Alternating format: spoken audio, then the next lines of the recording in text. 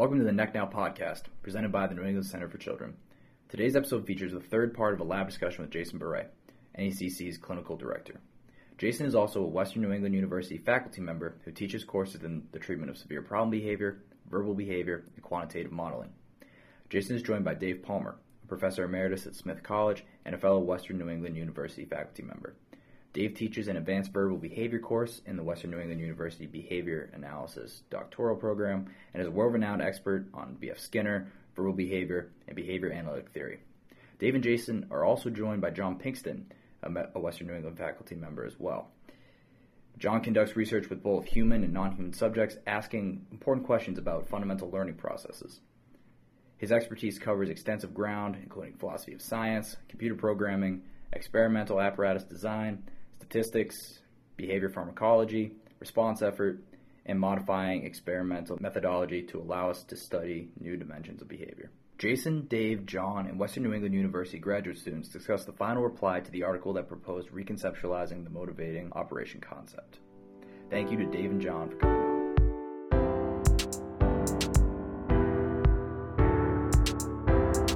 on. This is the Beret Lab Special Topics discussion. Today we're discussing the reply to the replies from the Edwards et al. 2019 paper on reconceptually motivating operations. We've got Dave Palmer with us. So Dave, professor emeritus at Smith College and instructor in the Western New England program. Hi, Dave. Welcome. Howdy. Good to see you. We also are fortunate to have John Pinkston. You can't see him, but he's got like kind of a hat is that you look like perhaps you've broken into some place and started looting it. It's only because I refuse to comb my hair on the weekend. Yeah. Why bow to societal pressure, right? John's one of the Western New England faculty, basic researcher. He's got a rad lab and specializes in research on response effort, among other things. So we're very happy to have John here. May I jump in for a moment, Jason? Sure, of course. Go ahead. Dave Palmer. John, could you take off your hat one more time? Does anyone else notice how much like George Orwell John looks with his hair in that particular mussed-up condition? I mean, it's uncanny. Well, it's funny you say that because I did ask for the Orwellian when I went in. Sure. Please give me the 1984 or. It's proper for the time. That was the cost of this haircut. Actually, it was 1984. Great. Well, thank you. Okay. So I think I'd like to start us on discussion of the Edwards paper, and then we'll see how much time we have. And I think this will probably string into a few different meetings to talk with Dave about some of the work he's doing on reconceptualizing the concept of response classes. So let's start with the paper. For some of those who are sort of new to this, I'll overview a little bit, and then Dave and John and whoever else can correct me for all the errors that I make.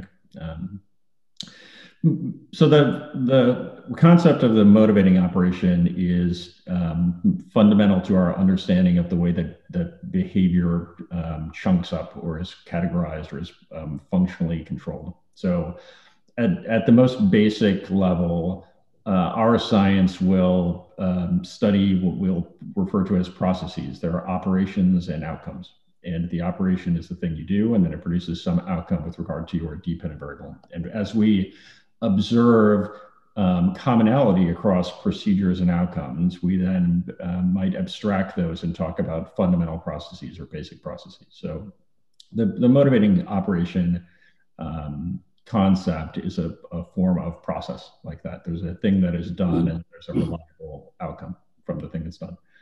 These definitions are functional in nature. So if whether we're talking about reinforcement or punishment or discriminative stimulus control or motivating operations, they are observed or not observed. So there is an operation and either we see that outcome and we say, yes, this is an example of that process, or we don't observe the particular outcome that defines the process and we say, nope, it's not an example.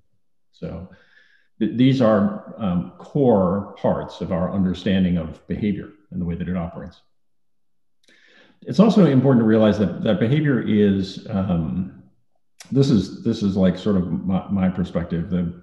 I find it helpful to think of behavior as modular in nature. So an example that I'll give when I'm teaching students about functional analysis of behavior is to start by asking them to take notes. And I make them start actually taking notes, and then I'll pick some poor student and take his pen away. And then I'll say, no, I need you to take notes. And then we wait and see what he does. Sometimes he'll dig another pen out of his bag, and then I'll take that one too. And I'll say, no, we have to take notes. Then he might turn and ask a neighbor for a pen, and then I'll take that one. And at this point, it's getting a little ridiculous.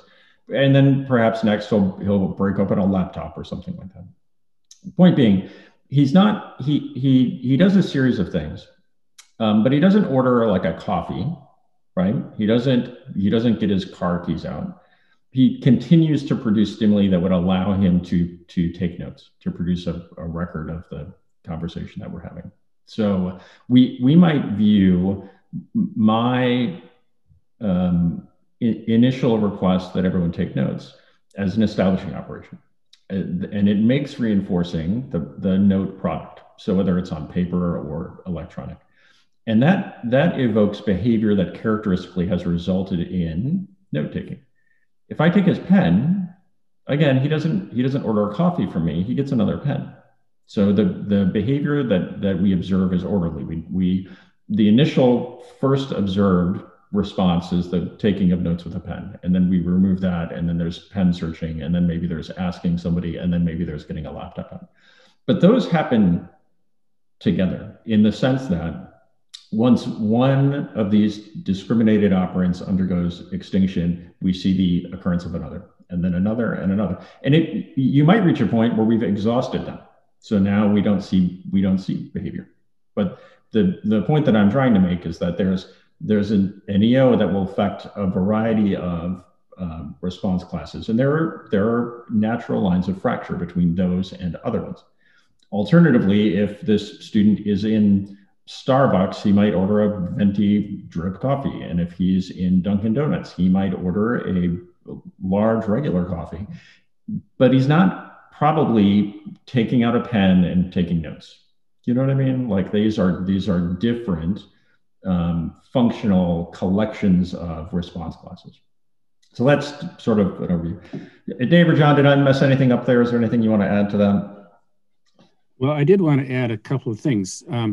You haven't messed anything up by to the contrary, but if he runs out of things, well, first of all, let's emphasize something that you mentioned, and that is that these are things that he's done before to get to take notes. If your lab meeting is being, monitored by the Russians, and he doesn't know that, he's not going to call up his Russian agent and ask him for a copy of the notes. But if he did know that, that would be one more thing on the list. So it has to be something that he has had a history with. Now, but what about problem solving, where he's run out of things that he knows how to do, but he turns over and asks Stephanie, how the hell am I going to take notes without a pencil? And she says, it's easy. You turn on the tape recorder that's over in the corner of the room. And he goes and turns on the tape recorder in the corner of the room, taking advantage of someone else's repertoire with respect to these things. So I mean, the point is that the conditions, motivating variables can potentiate problem-solving behavior, which is not narrowly related to the motivating operation itself, or for the first time it is. Yeah, right. John, anything you want to pitch in? Well, I thought all that was great. I would even, just to further, Dave's example, he could only turn on the tape recorder if he had had experience with a tape recorder before. If he had no behavior with respect to the tape recorder, he'd probably be out of luck then, or he would have to continue to ask questions until he got some stimulus that was in the repertoire that could be acted upon effectively. And he has to speak the language of the speaker. So if he doesn't have the right listener repertoire and somebody says, "Oh, you go and turn on the tape recorder," but that person says it in a language for which he doesn't have the proper repertoire to respond, and that won't do anything for him either, right? The complexity ramps up. So there's a reason why we have basic science preparations, and we attempt to simplify these things so that we can understand, study the processes that are at play without confounds and confusion. And that's important. And those interpretations we bring to bear in more complicated environments. So if you could imagine, I was trying to think of the right analogy for this, and I didn't get anywhere good. So, I'm open to any thoughts, but I was mulling over these notions of these types of response classes, the effects of motivating operations, and the effects of discriminative stimulus control. And one analogy that I came up with is like, I guess a couple things. So one is contingencies exist in nature. So the contingencies are part of nature. They exist in nature. So, and behavior then conforms to them as behavior encounters them. So you might, if you imagine you've got a table that has a rat maze with a bunch of different paths in it, right? Each of those paths exists before the rat goes into it. The rat goes in and experiences one of them and ends up getting food. One of the reasons why there isn't the same widespread use of complicated mazes for rats anymore is that you get variability between subjects depending on their first experience. So one rat might take a particular path, and then that path is the thing that we observe happening again the next time. Whereas another rat might take a different path, and they're doing different things, but they're both resulting in food. One of them might be shorter than the other, but if the rat that took the long path, and that's the only experience the rat's ever had, there might be a much shorter path that would be smarter for the rat to take. But if the rat has never experienced that path, the rat's never going to take it. So if you imagine that's the development of discriminative stimulus control in that sense, there's reinforcement of behavior in the presence of particular stimuli. And then when the rat experiences that maze again, those stimuli exert control. And we see response patterns that have been brought under the control of those stimuli. Now, if this is where my analogy goes completely AWOL. So the way that behavior operates in multi-operant environments is there's not just one maze, there are different mazes. So there are circumstances under which your pen works and it writes, but then your pen dies. And there are those circumstances in which you don't have a pen at all. And there are circumstances in which you're taking notes on your computer. There are circumstances in which there's somebody else to ask for a pen. There are circumstances in which there isn't somebody else to ask for a pen. So all of those environments are circumstances under which the contingencies keep changing. And behavior ultimately conforms to them. So it's like you have, it's probably not an infinite number, but there's a lot of mazes, right? And your behavior conforms to the particular one that you're experiencing now. And those stimuli will exert control of responding. And then to overlay onto that, the effect of motivating operations. So which collection of mazes are we dealing with? Well, you're dealing with the collection of mazes that has been associated with particular reinforcers. And so when this pandemic rolled out, you know how you couldn't buy cleaning products? Remember that? I don't know how many places I went looking for Lysol. Well, if I'm going to the store and I need Lysol and I've got tons of paper towels, because I had tons of paper towels. I still have a whole closet full of paper towels. I could go to the store and I'm looking for Lysol. And if Lysol cost me $40 a bottle, I'm going to buy it, And somebody's saying, and there's somebody outside who's like, no. But I'll give you paper towels for free. In fact, I'll pay you to take these paper towels. It doesn't matter. I'm still buying the Lysol. So here's what I'm trying to say. The response classes that are characteristically maintained by Lysol are at strength. And the other ones don't even matter. There is no exertion of discriminative stimulus control for members of those other response classes that are maintained by other things at that time. Now that certainly will shift. There are going to be changes in motivating operations. There are, like Chelsea mentions, prevailing EOs, dominant EOs, which one is currently present, and that'll shift. That can rapidly shift.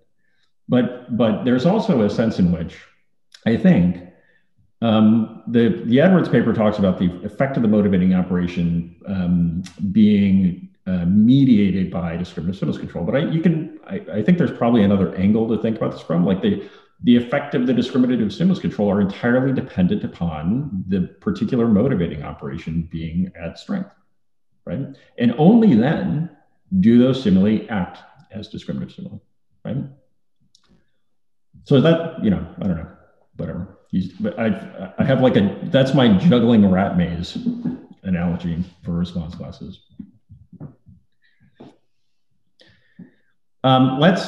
Let's talk a little bit about summarize the Edwards finding, and then I want to hear thoughts from people on that, and we can get to some of the student questions. So the Edwards interpretation is probably a better way to say it. Generally speaking, the interpretation in the Edwards et al. Paper is to highlight this notion that motivating operations act through discriminative stimuli. So like they modulate an effect of a discriminative stimulus, and that is as opposed to having an independent effect. And those end up being two different things in terms of if they modulate an effect of a discriminative stimulus, if you don't have a discriminative stimulus, you should see no effect of a motivating operation. So that's sort of like if that variable is set to 0, then you can multiply that by whatever you want, you're still at 0. So there's that sort of notion. Another main part of their paper, which I think you can disentangle from the first sort of stipulation, is to dismiss with the concepts of condition motivating operations altogether. And that I don't think you need to take both of those positions at the same time, right? Dave and John, that sound right to you guys, or anything you want to add to the Edwards et al. Summary? We have nothing. Okay, great, good. Couldn't have screwed that up too badly then. Okay, thoughts about the reply to the replies? Do we have any immediate reaction from folks on that?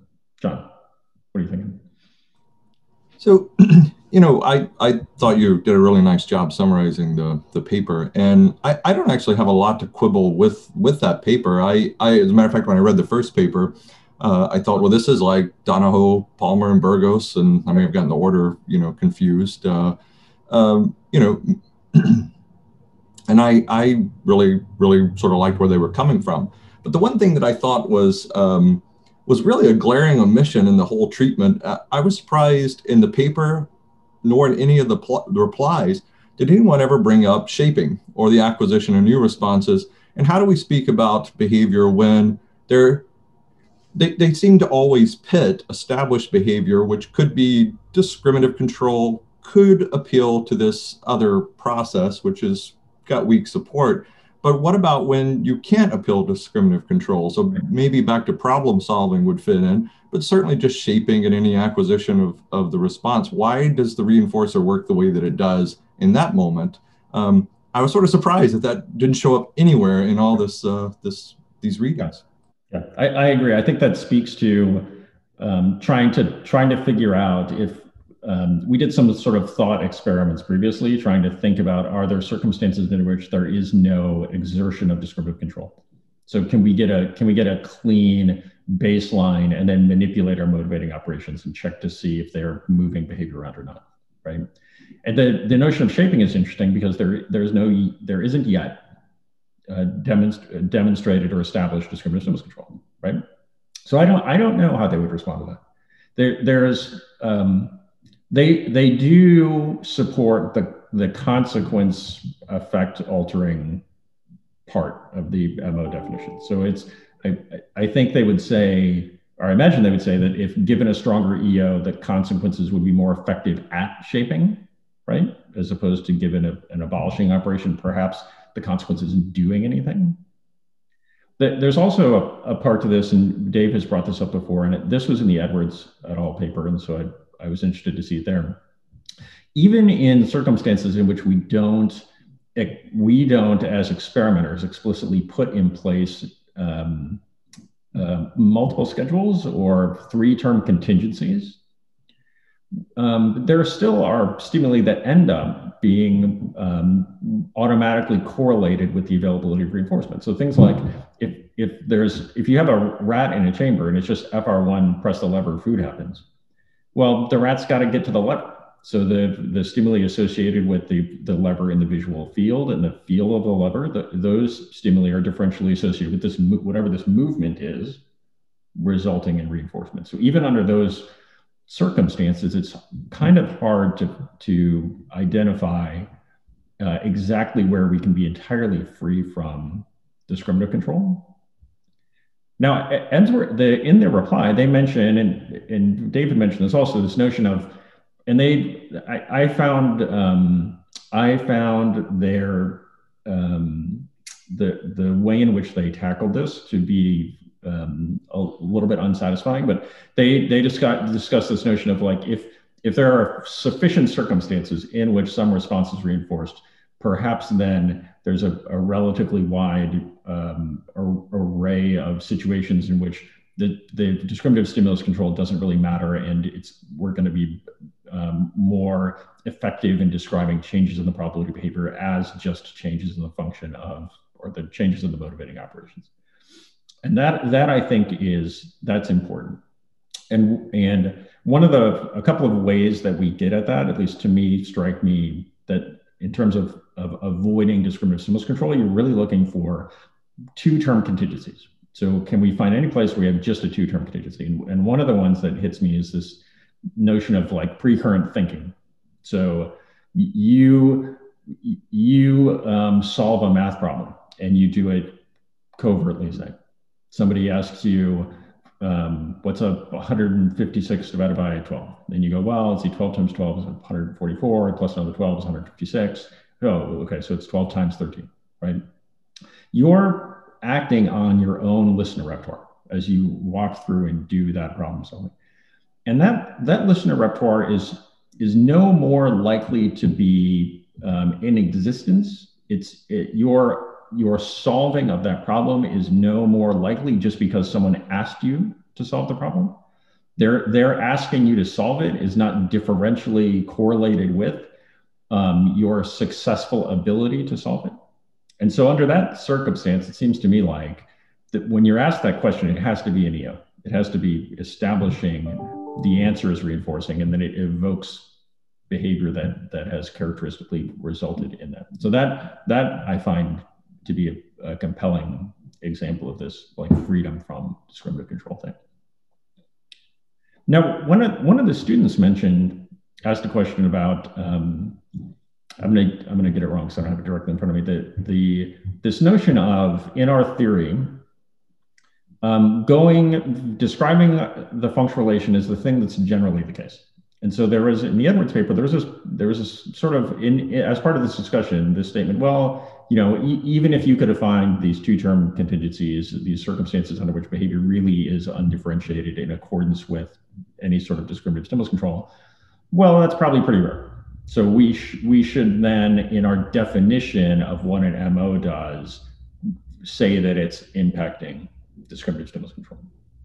And so I want to hear your thoughts on that, because from my perspective, that seems to be maybe not the best way to try to describe the functional relation that exists in nature.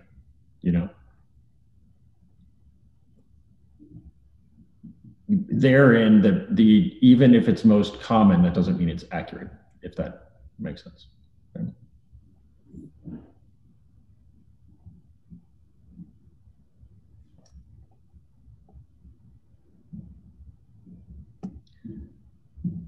I'll hop on the student questions.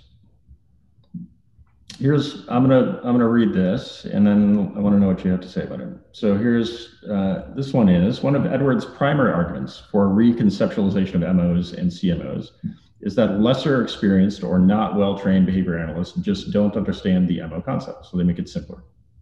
Is this a valid reason for the reconceptualization of a scientific concept or process? I personally don't think so. And the more appropriate response is to focus on remediation of how we teach the concept in behavior analytic training programs in order to ensure it is better understood by the broader behavior analytic community. Dave, what do you think? Should we make things simpler because people don't get it? I'm with the student on this one. I think it doesn't make sense to modify the concept to suit the prejudices of a student. But I do. I think there's something to be said for in pedagogy. You have to take into consideration the baseline repertoire of your students. So I could defend a shaping paradigm where the first thing you say is the Edwards definition, and then you get the student to a different level later on. So there definitely are pedagogical reasons to keep things simple at first, but I don't think that's any different from any other concept. I want to throw something into the mix before going further, and that is, I think Jack Michael would say that a discriminative stimulus is something that you have that arises from that multiple schedule. It's an experimental. It's the output of an experimental procedure where you can show that this particular stimulus has a particularly evocative effect because of this history, and he would never deny that there's implicit discrimination going on in undifferentiated procedures. But I think his use of the term is simply that narrower use, and any discrepancy between him and Edwards might kind of dissolve if they got down into a room together and hashed it out. I keep trying to think of examples where there are no discriminative stimuli, and the only thing I can think of is if you were suddenly ejected from Earth out into outer space, and you're floating around, and it happens to be warm enough that you're able to live for more than a nanosecond. But let's assume you're floating around in outer space, and as time goes on, you get hungrier and hungrier and hungrier. And you say, damn, I wish I had a sandwich. And all of a sudden a sandwich appears. Are there discriminative stimuli that evoke that? And it occurs to me that, well, hunger has stimulus properties. And I know Skinner has said not all drive is not a stimulus, but we would have to rule out the stimulus properties of MOs themselves. That is, the motivating operation is likely to induce stimulus properties directly, at least in the case of hunger and thirst and warmth and so on. Yeah, I mean that's always tricky. When I think about this has relevance to the reflexive condition motivating operation concept. There's this argument that's made in the 82 paper that shock can't differentially signal its own removal. So this idea that the shock itself would be acting as an establishing operation, that it is in that sense evoking behavior. And if you were to try to establish a discriminative stimulus, you'd need to have shock in both circumstances. You'd have to have shock and then maybe some tone versus shock and some other tone. But the shock would have to be present in both cases for us to get discriminative stimulus control, And so that I think is, there's a place in the Edwards paper where some of Jack Michael employed some phrasing that was a little complicated, but the concept is a little complicated. And so I don't find that to be a problem in and of itself. I want to talk a little bit about these condition motivating operations, and then I think we can wrap our discussion of this paper, and then move on to some of Dave's theory that he's been working on.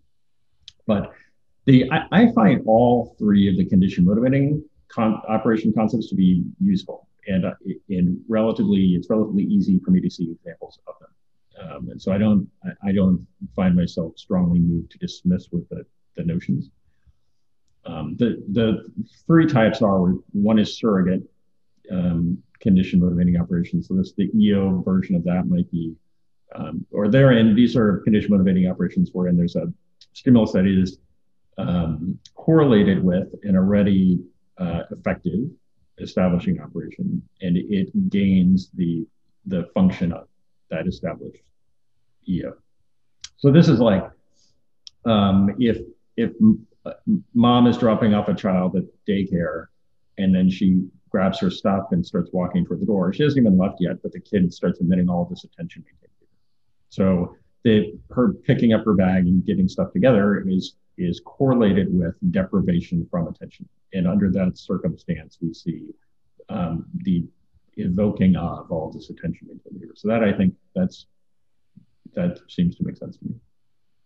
The reflexive version is one in which the stimulus that is associated with a stimulus gains the property such that its own removal, it becomes reinforcing or punishing. So the most common example of this is like a condition aversive stimulus. And that's been well demonstrated that you can stimuli that become condition aversive stimuli. The Edwards et al. Seem to, I'm trying to move the other way. So they seem to be more inclined to just call it a condition aversive stimulus, so treat it as a unique instance of something rather than trying to identify it as an example of something more common. And I always want to go toward the identify it as an example of something more common. If there are properties that we can abstract and make a more general statement about nature, that to me, I think is where we'd like our science to go. So if we can incorporate that as an example of something that we know how to deal with, then that I'd rather do. But I don't think that the fact that you could leave it as it is means that the concept of the reflexive condition motivating operation doesn't have value. And then the transitive condition motivating operation, I'm a big fan of. And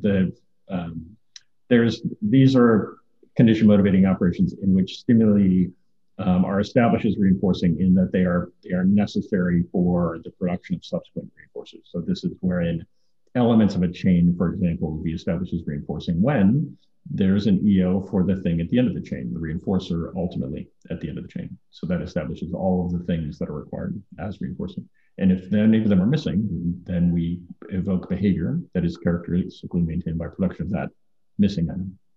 So that I find to be useful. Steph. Something I was thinking of in this discussion of the CMOT was that it varied with respect to whether people thought it was a valuable concept, sometimes depending on our unit of analysis. Yep. So, if we take this ice cream truck example, if you collapse all the behavior from the initial link to now I'm eating ice cream, the deviations may not matter, and the CMOT may not be a useful concept in describing iterations of the chain as it pertains to ice cream production. Yeah.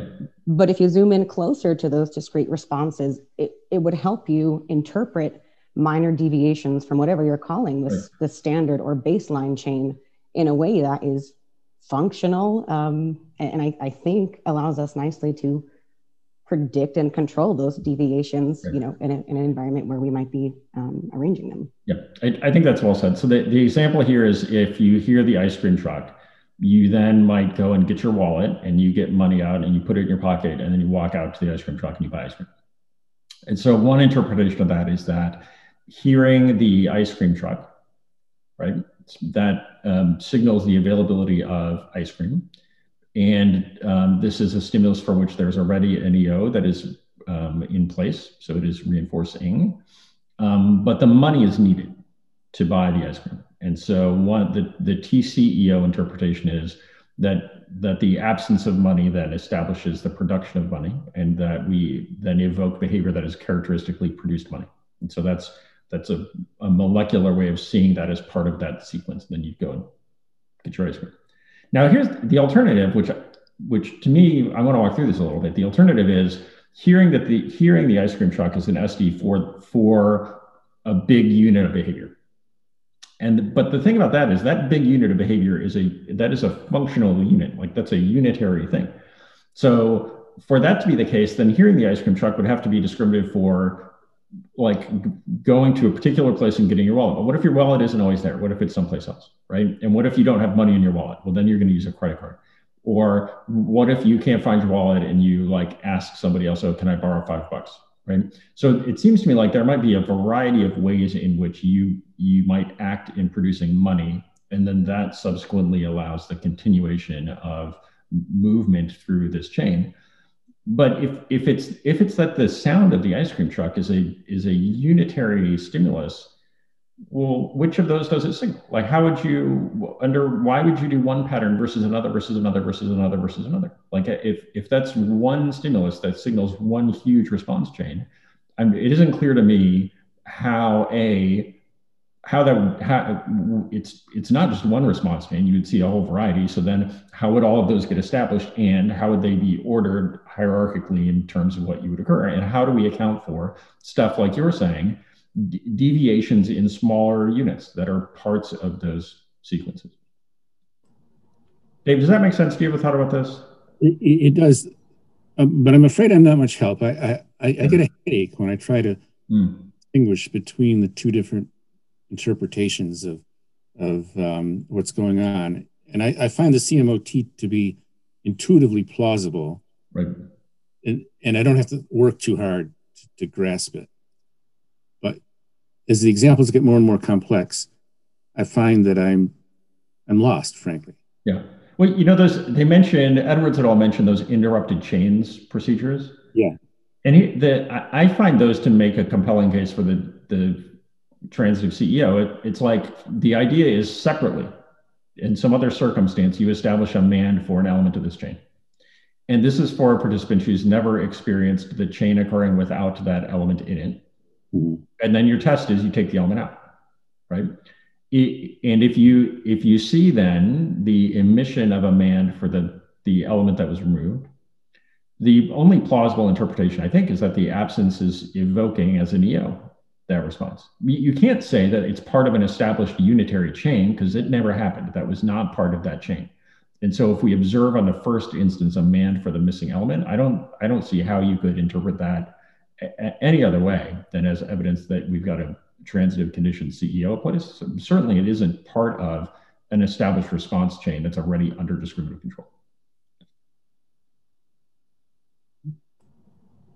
They take this extremely, to invoke a term, molecular, viewpoint of this, and to get to these, how do we explain these subtle nuances? I think for them, the class, maybe one way to think about it is the class doesn't already exist as a hierarchy. The class is sort of built spontaneously as this set of events cascade, forward in time. So when you hear the ice cream truck, you may start looking for your wallet. If you can't find your wallet, you may see $5 laying on the counter, and then you stop looking for your wallet at that moment and go get the $5 and go outside then. But none of them were perhaps pre-assembled units, just sort of waiting for the ice cream truck music to sound in the environment and then unfold. I sort of think it's interesting is if there's $5 laying on the counter, if you've never had a history of picking $5 up off the counter and going out to the ice cream truck, you're likely to totally bypass that buy and keep looking for your wallet, which you do have a history of looking for your wallet, finding it, and then going outside. Yeah. But if you're looking for your wallet eventually extinguishes, then you look around and go, oh, there's $5. And then that becomes a viable solution. So the nuances, I guess what I'm responding to Stephanie's, I think it was Stephanie's question, the nuances in the behavior as it unfolds are directly related to the nuances in the environment as it's been structured. Right. Yeah, I mean, John, that's how I see that rolling out also. I think the thing that's a challenge to this, the big chain interpretation, is that if you're going to view it as a chain at all, just like you said, you've got the initial responding is maintained by access to money, right? And so something here established money is reinforcing, and you weren't looking for money until you heard that ice cream truck. And so even then, if we're going to go with like a big chain sort of iterated cascade sequence, it seems to me like the embedded components of that chain, the the sort of like 3-term units, the reinforcer on the end of each of those is established via that TCEO arrangement. I don't know how we could get it otherwise. Jason, I had a question I was too scared to ask earlier. I thought it might be too dumb, but John's example struck me with my question. So he talked about, you hear this ice cream truck and then you go on this search. Why is the search for a production of relevant discriminative stimuli not evidence for the behavior altering effects of the MO? Yeah, I mean, Edwards brings that up, but they seem again to default to as a specific separate phenomenon. We know that discriminative stimuli can come to serve as condition reinforcers. And so from my perspective, I would rather, if we can unify that into a larger concept that is more general, then I would rather do that instead of having a variety of related phenomena that I have to learn about all of these different particular things that have different names. If there are common features, I would rather bring those together. So it seems like they're saying, yeah, we know that discriminative stimuli can act like condition reinforcers, right? But the question is, it isn't just that they're all condition reinforcers all the time. It's specifically that they are condition reinforcers given the ice cream truck sound, because you're not spending the money constantly. You're just spending it right now, and that establishes it as reinforcing in that moment.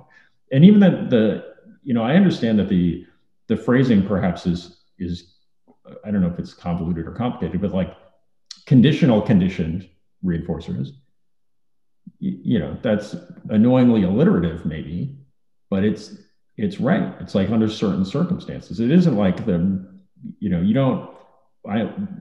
everybody likes money, I guess, but you don't hug money. You know what I mean? Oh, money. You're not like all like walking around carrying money in your hands constantly. And it's just like, money's amazing. And you have to always have it in your hand. And that's not how it works. It's a means to an end. And it is established as reinforcing under certain circumstances, but then it's outside of the circumstances, it's not.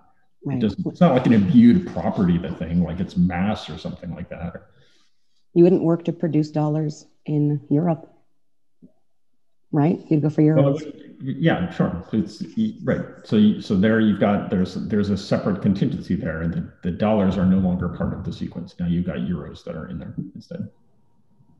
Yeah, in this concept, revision. I value this word potentiate, and I sort of really like that. It made me think of, ethologists have talked about the Umwelt, right? The sort of different animals, given their, evolutionary history, go into different animals might come into the same environment and they see things differently. The world pops for them in different ways. If you're a honeybee on a meadow, the flowers sort of pop for you in a way they might not be if you're a coyote seeking a rabbit for lunch. But then hair-shaped or rabbit-shaped images might pop for you. But we can learn to Umwelt, and I think that's sort of what this MO concept is applied here. Given the sound of the ice cream truck, now stimuli that weren't popping out in the environment, now they become to do so. So now my wallet begins to pop out, or the dollars begin to pop out, and we might casually say I begin to notice them where I didn't notice them before. Yeah. I mean, that's either interpretation leads you to think about something like that, doesn't it? Like the EO, it energizes or empowers the SDs, and it, even in the sense of something like seeing as behavior, you're not, what you talked about earlier, you might pass the $5 bill on the table, you might not even see it. You're the response that you're engaging in the moment is wallet production, and stimuli associated. You might, oh, there are my pants hanging on that chair from yesterday. Maybe I left my wallet in them. And so that's what you see and move toward. And you might go right past the dollars in that case. But yeah. Yeah, I get that. I guess I still, when you talk about are there two mechanisms, may not be the right word, two mechanisms or two actions of these events that we do to, like we deprive a rat of food, or we deprive a person of snacks, or by virtue of circumstance, someone is deprived of water or whatnot. Going back to acquisition or shaping, I would actually like for Dave to weigh in, because I sort of feel like maybe what goes on in shaping, or when we apply reinforcers following behavioral events early on in the acquisition process, is those reinforcers help pick out those certain environment response relationships. Like this little bit of the chamber near the lever is strongly correlated with food early on. And then we gradually restrict those stimulus sets that are correlated with responses. So now you have to like sniff the lever, be near the lever, touch the lever, et cetera, in shaping. But that the reinforcer is sort of picking out these stimulus response relationships. But that's, maybe I'm being too naive about this, but that to me is sort of aside from the fact of why the reinforcer now can pick those out when before maybe it could not. Right. Dave, what do you think? Any thoughts with that? Well, I don't know that I can speak coherently about that particular question, but I wanted to jump back to another point, and that is that if the MO establishes a stimulus as a discriminative stimulus, which is something you said earlier, that is, in the absence of the MO, an SD doesn't evoke behaviors. So it's the MO seems to have this power to endow discriminative stimuli with evocative effect. And I guess that's the Edwards point. But if that's true, and if discriminative stimuli are also, if we're just going to say that they're automatically conditioned reinforcers, then it's equally true that the CMOT concept is correct. That is, the MO endows stimuli with this effect, then the production of those stimuli become the reinforcing effectiveness of those stimuli. The condition reinforcing effectiveness is conditional upon the original MO. So it seems to me that strategy of resorting to the identity between SDs and condition reinforcers validates Michael's interpretation. Without getting into other things. Yeah, great point. I hadn't thought of that. Right? If the action is strengthening the discriminative stimulus control, or I don't know what creating it. The contingency has to be such that behaviors conform to it. But if it turns it on, maybe, I don't know, like if the EO is the on switch that powers the SD, then it would also necessarily, if SDs are acting as conditioned reinforcers, it would also be the thing that makes them so, right? Yes. And now, how ready are we to say that SDs are also conditioned reinforcers? I mean, there is certainly evidence to that effect, but is that itself conditional, or is that? I mean, I find the data to be very compelling for that. And there have been, Paraholz has a couple of studies in which they're very well controlled, and in which there's a comparison of stimulus pairing to embedding a stimulus within a 3-term contingency such that it becomes discriminative for the availability reinforcement. And the latter, well, the former doesn't work all the time, and the latter works better all of the time. And there's also this Dozier et al. Paper. Somebody correct me. I want to say 2012 for that. Yep. So, and it's really interesting. It's with folks with disabilities, and the idea is to try to make praise statements reinforcing, which would be great if we could establish them as conditioned reinforcers. And they did a zillion trials of stimulus pairing and couldn't get effects. Mm-hmm. And it wasn't until they embedded it within a contingency. So they had it so that it was like it was part of a response, and then there was a response, and then the stimulus was produced, and then there was a reinforcer produced. So it was still stimulus pairing, but it had to be in a contingency.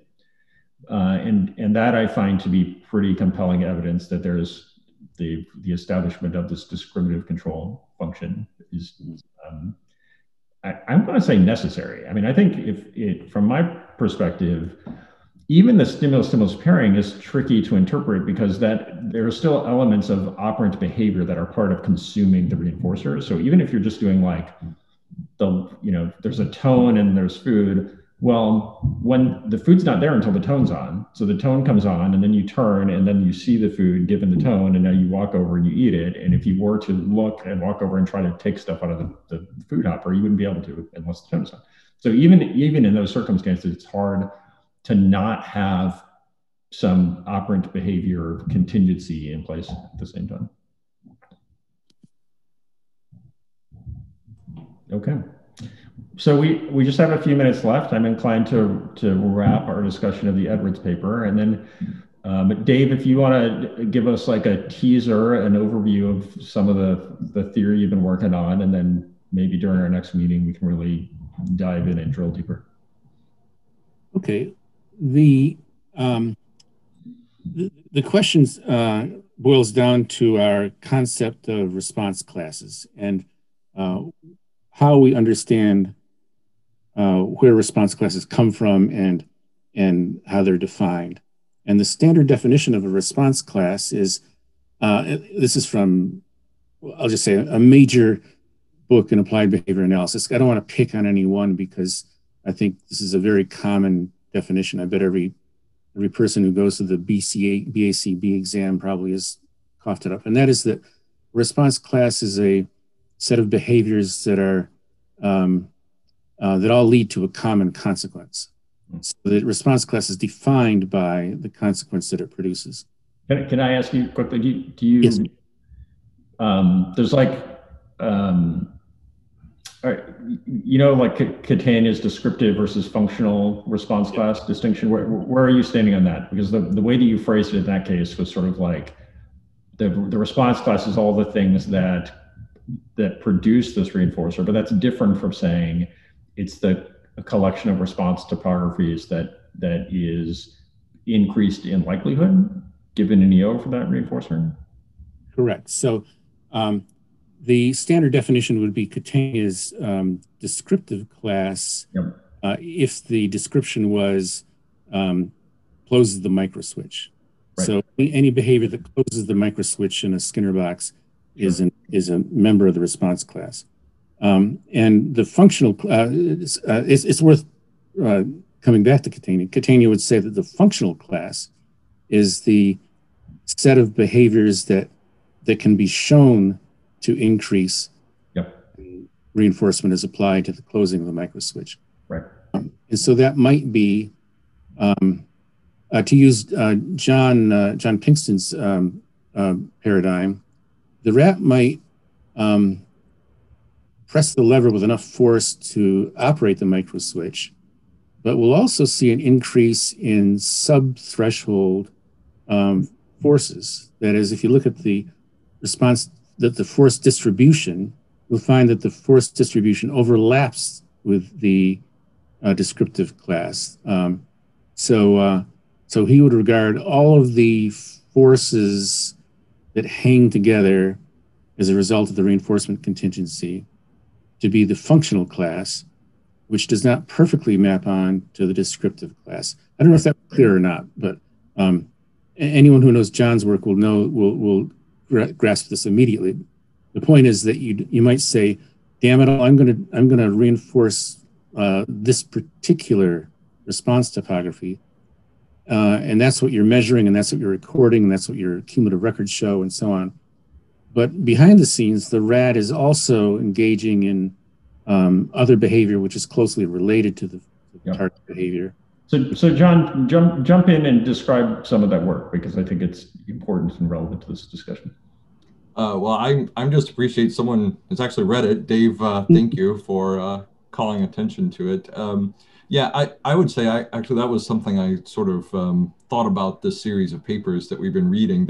People talk about response classes as if they are one response, and that seemed to show up in the reply too. There was some quote where there's the one response, but So yeah, so Catanhas defines a descriptive response in terms of the physical quantity or the terms that must be satisfied before the response will quite literally count. Yeah. But about that, there is this other distribution that forms, and that's the functional response. But I think what Dave is saying, and what I would agree with, is that functional response is again about that descriptive class. So if I talk about the lever press that must exceed 20 newtons of force on the lever, and then I'm getting a bunch of forces about that on that lever, that's the functional class. The rat pressing on another lever somewhere else with some other forces would not be part of that functional class. And that's exactly the point that my little PowerPoint or whatever, potentially a paper or something, is about. That is, the definition that we find in our textbooks would say that anything that leads to the reinforcer is a member of the same class. So if the rat turns around and scrambles at a screw head on the opposite side of the chamber, and his tail lashes against the lever and presses it, that would be considered part of the response class according to the standard definition. In other words, topography is irrelevant from the definition that's in our textbooks. And Catania was a little bit elusive on this point. He alludes to topography as one of the things that might be in the descriptive class. But I don't think his paper really addresses this central question. Can we lump all of the behavior that leads to a particular consequence into a response class? And Jason and I have previously tossed around the idea that all of these behaviors are unified by a motivational variable, but they're not, that they don't co-vary with one another. They're not mutually replaceable with one another within the discriminative response class, if you want to call it that.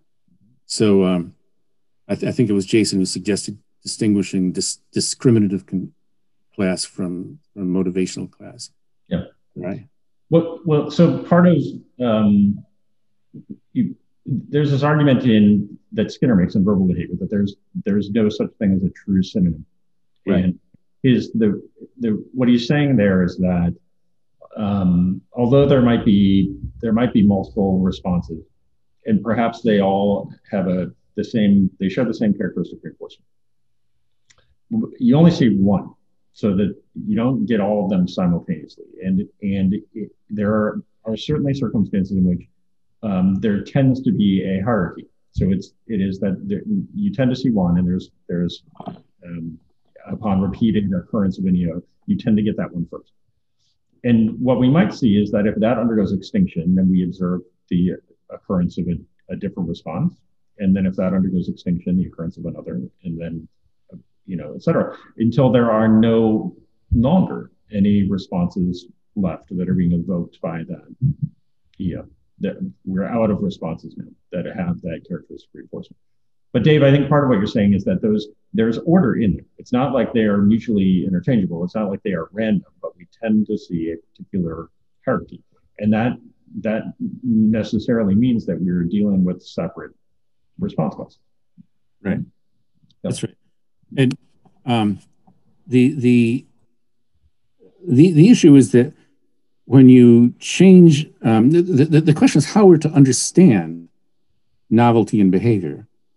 That is, when Skinner reinforces the pressing of a lever with 20 newtons, he also gets responses at 22 newtons, or I'm making that up, but anyway, and we say, we understand that because it's part of the same class. The question, why is it part of the same class? What justifies our explaining it as part of the same class and not hitting it with its tail? That is, by what standard can we claim that these things are members of the same class?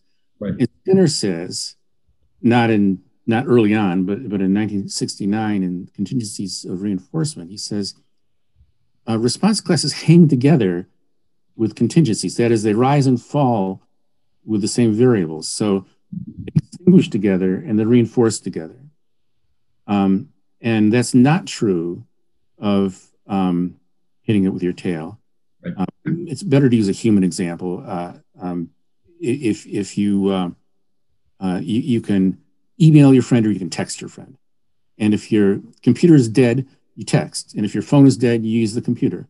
The extinction of one does not cause the extinction of the other. Right. So Skinner would say those are two different classes, even though they have the same consequence.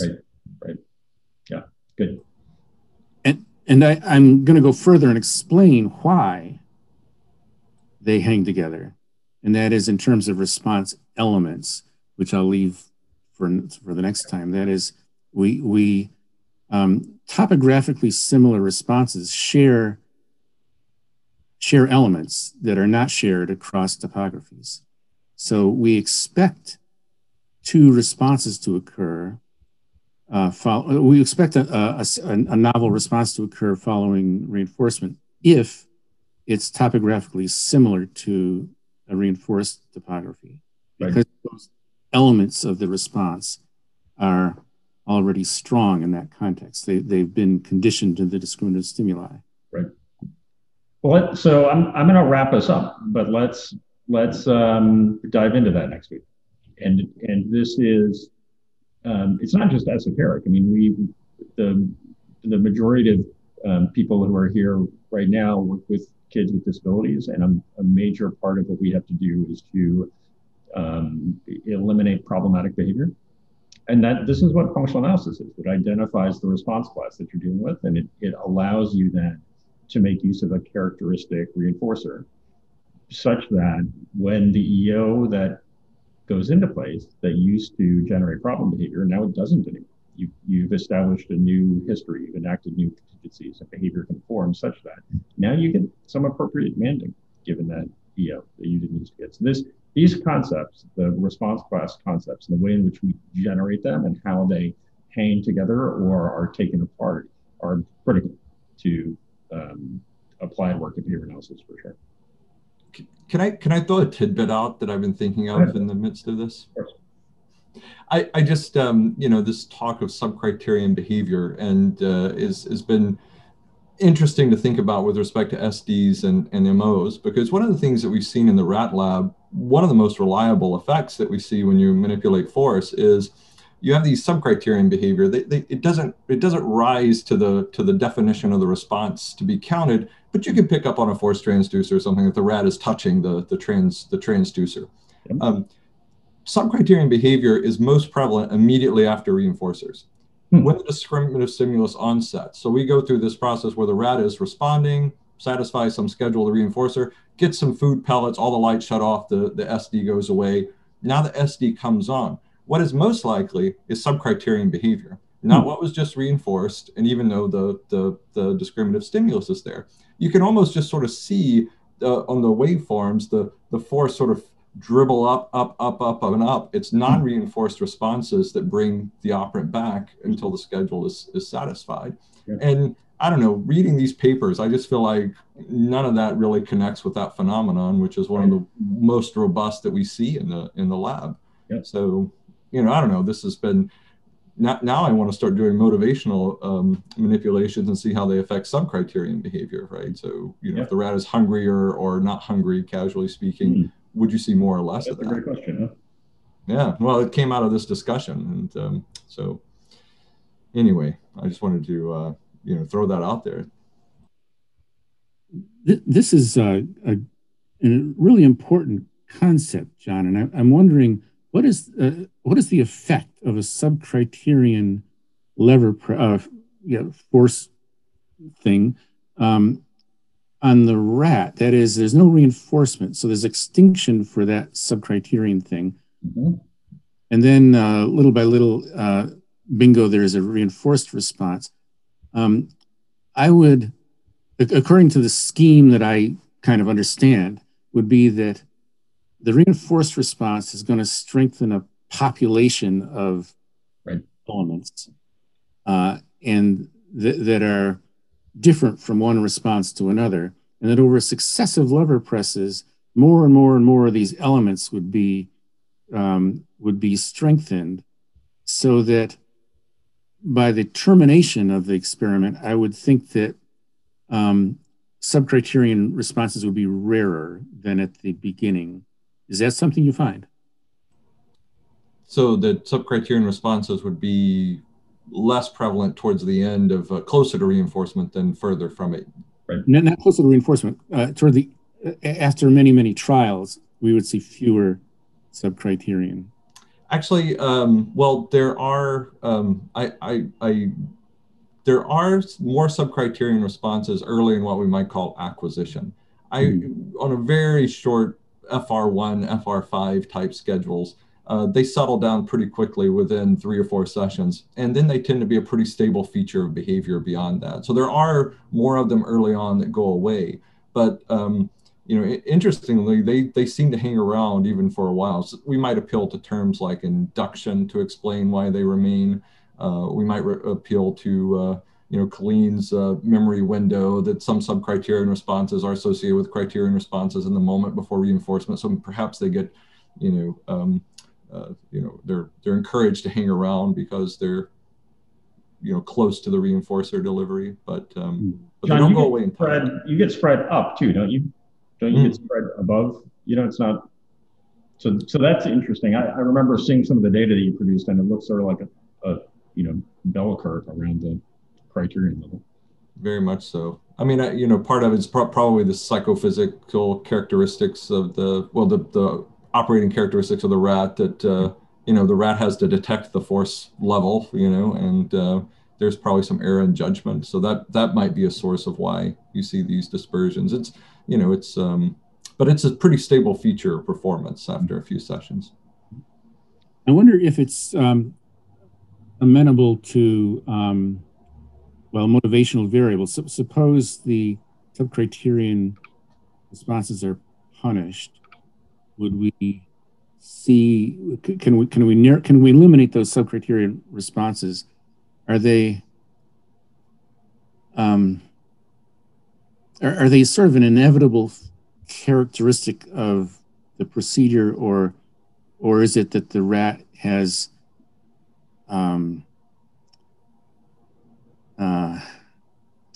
well, I don't know. I guess the question I'm asking is, are these sensitive to operating contingencies, right? Yeah, are they can we eliminate those subcriterion responses? Right. Because if it's the case that it's a psychophysical property, then that you would expect we wouldn't be able to push it around with differential consequences.